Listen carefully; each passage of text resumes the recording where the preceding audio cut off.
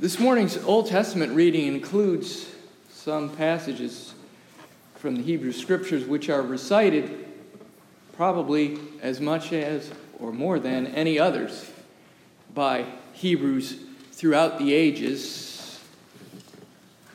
They are the opening verses in the 6th chapter of Deuteronomy, and there it is written, "Now this is the commandment, and these are the statutes and judgments which the Lord your God has commanded to teach you, that you may observe them in the land which you are crossing over to possess, that you may fear the Lord your God, to keep all his statutes and his commandments which I command you, you and your son and your grandson, all the days of your life, and that your days may be prolonged. Therefore, hear, O Israel, and be careful to observe it, that it may be well with you, and that you may multiply greatly, as the Lord God of your fathers has promised you, a land flowing with milk and honey. Hear, O Israel, the Lord our God, the Lord is one. You shall love the Lord your God with all your heart, with all your soul, and with all your strength. And these words which I command you today shall be in your heart. You shall teach them diligently to your children, and you shall talk of them when you sit in your house, when you walk by the way, when you lie down, and when you rise up. You shall bind them as a sign on your hand, and they shall be as frontlets between your eyes. You shall write them on the doorposts of your house and on your gates." Here ends this reading from God's holy word. Our New Testament reading this morning is from the Gospel according to Mark in the 12th chapter, beginning at verse 28 and continuing through verse 32. Again, I invite you to listen for a word from the Lord as it is there written. One of the scribes came near and heard them disputing with one another, and seeing that he, Jesus, answered them well, he asked him, "Which commandment is the first of all?" Jesus answered, "The first is, Hear, O Israel, the Lord our God, the Lord is one. You shall love the Lord your God with all your heart, with all your soul, with all your mind, and with all your strength. The second is this, you shall love your neighbor as yourself. There is no other commandment greater than these." Here ends this reading from God's holy word.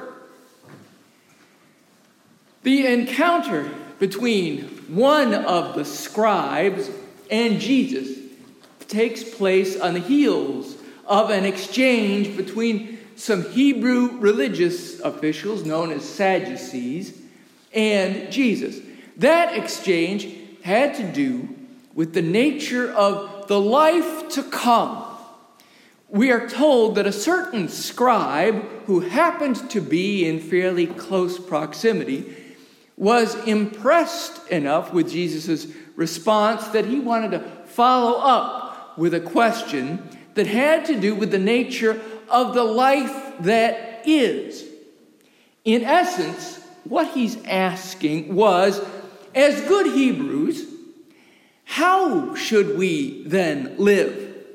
Now, if you were Francis Schaeffer, for those of you who remember him, you could have written an entire spiritual bestseller and followed up with 10 films to begin to answer that very question. As a religious official tasked with interpreting the law, the scribe had devoted his professional life to considering and refining his own answers to this question for others. So certainly, he would have had his own opinion on the correct answer to the question he posed, and in all likelihood, he probably wasn't looking for an illuminating response that would reorient his religious worldview. More likely is that he was seeking an incriminating statement which would serve to diminish Jesus' stature as a rabbi, a teacher of Hebrews. What he got, at least here in this transcript from the Gospel according to Mark, was short, sweet, and profound, which is something that was characteristic of many of Jesus' teaching, grounding his response in the received Word of God. The incarnate Word of God pointed this scribe first back to what would have been for him very familiar ground, the books of the law. I find it rather telling, though, that rather than point to the commandments as recorded in Exodus, Jesus instead quotes from a paraphrasing of the commandments later in Deuteronomy. He could have chosen to quote from the previous chapter of this very book, in which all the commandments are recited verbatim. But rather, he begins right after that, here in the 6th chapter, where the first and greatest commandment starts to get unpacked and interpreted from law to life. I suppose the scribe would have found this answer sound enough and not too controversial, but Jesus doesn't stop there. No, he goes on to add to it. And of course, that's something that one just didn't do, unless you were, like our inquisitor, a part of the scribes and Pharisees' local union, whose responsibility it was to do such things.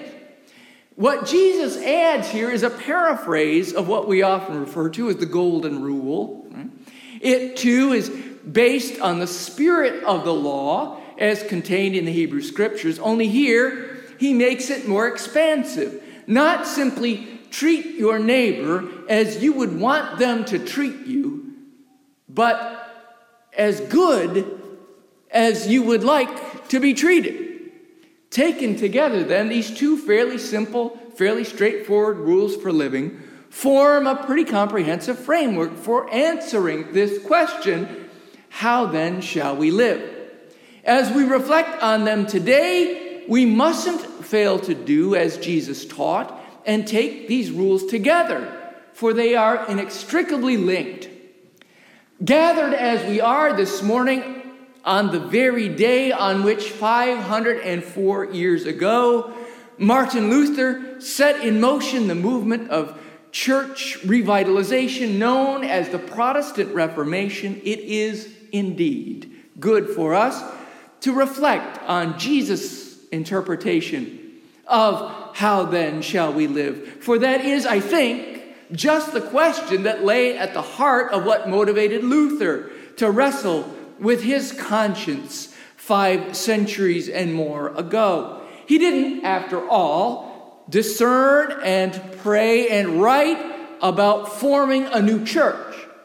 He was rather simply interested in better, more faithful answers to the question, how then shall we live in and as the church? I think a very big part of the answer that he eventually arrived at involved this foundational relationship between mankind and her Creator. The church of his day had grown into a rather unwieldy corporate entity. It was much more at that point than a purely ecclesiological venture. That's not to say that at the grassroots level, there weren't many clergy who were very interested in the sheep of their flock.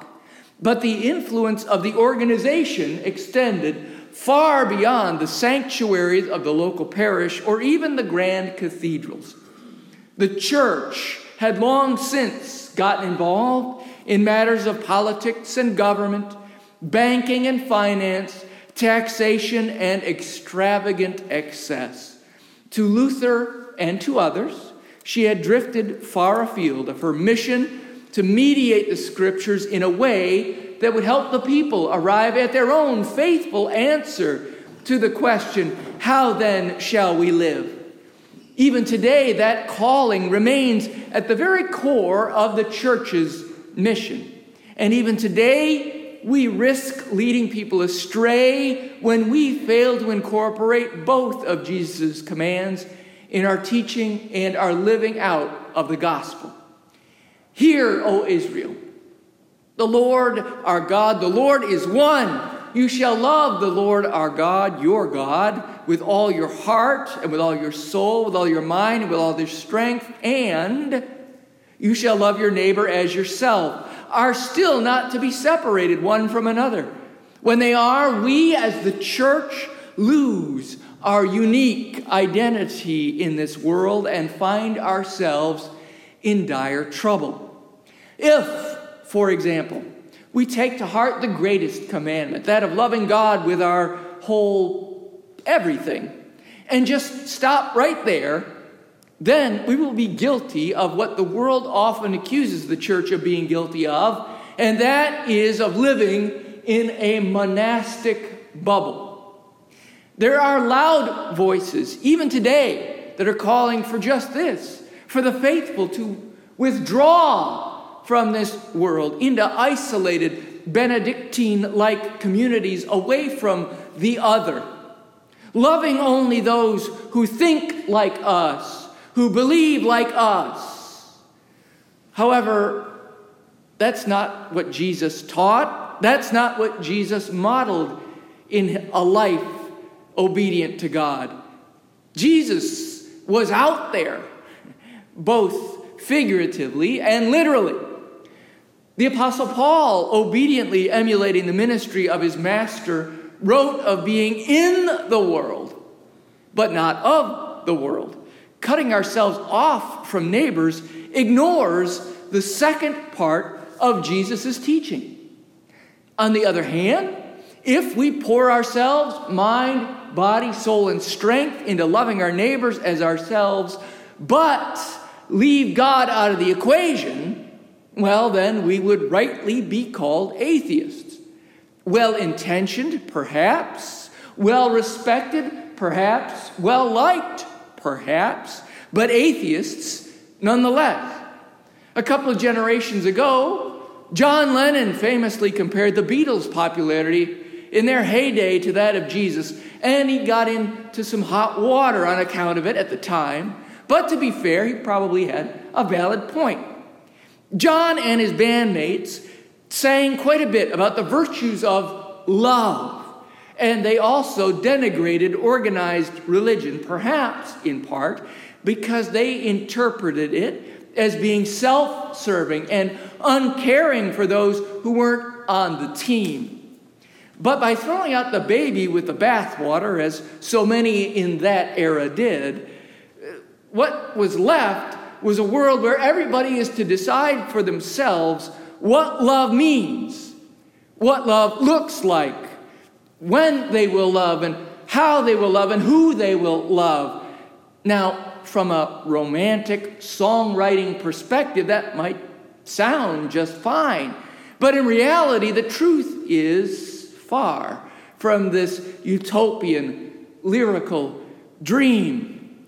Woodstock would last less than half a week, and then it was back to the Cold War, to civil unrest, to police actions in South Asia, to assassinations of public figures, and more of the sorts of daily rituals that testified to the myth of human progress. It was back to Lord of the Flies. Too often we have chosen to ignore the inconvenient truth that mankind is, after all, a fallen race, that we are all blinded by our own sin, and that only Jesus has the power and the will to heal our affliction. So then, how shall we live? If neither of these approaches we've considered are satisfactory on their own, it does seem that the manner which Jesus has described here in the Gospel according to Mark, with these two commandments complementing one another, is the way in which the Father intends for his children to live. After the model of Luther, we need to allow ourselves then to be reformed. We need to be born anew and live into the new creations that we have become through Jesus. It was probably a novel suggestion to the scribe who engaged with Jesus. It may well still be a novel suggestion for those living 2,000 years on. But these words of wisdom, spoken by the very wisdom of God, did not come with an expiration date. They were recorded and included in the Gospel according to Mark precisely so that we might continue to hear them, to reflect upon them, and to act accordingly, even in this generation, as Luther did in his and McKemey in his. How should we then live? Is not an academic or a theoretical exercise. It is a theological and practical adventure. It calls us into action with daily choices and associated consequences, both for ourselves, our neighbors, and our world. It involves participating in this present reality while foreshadowing and preparing for a more perfect future reality.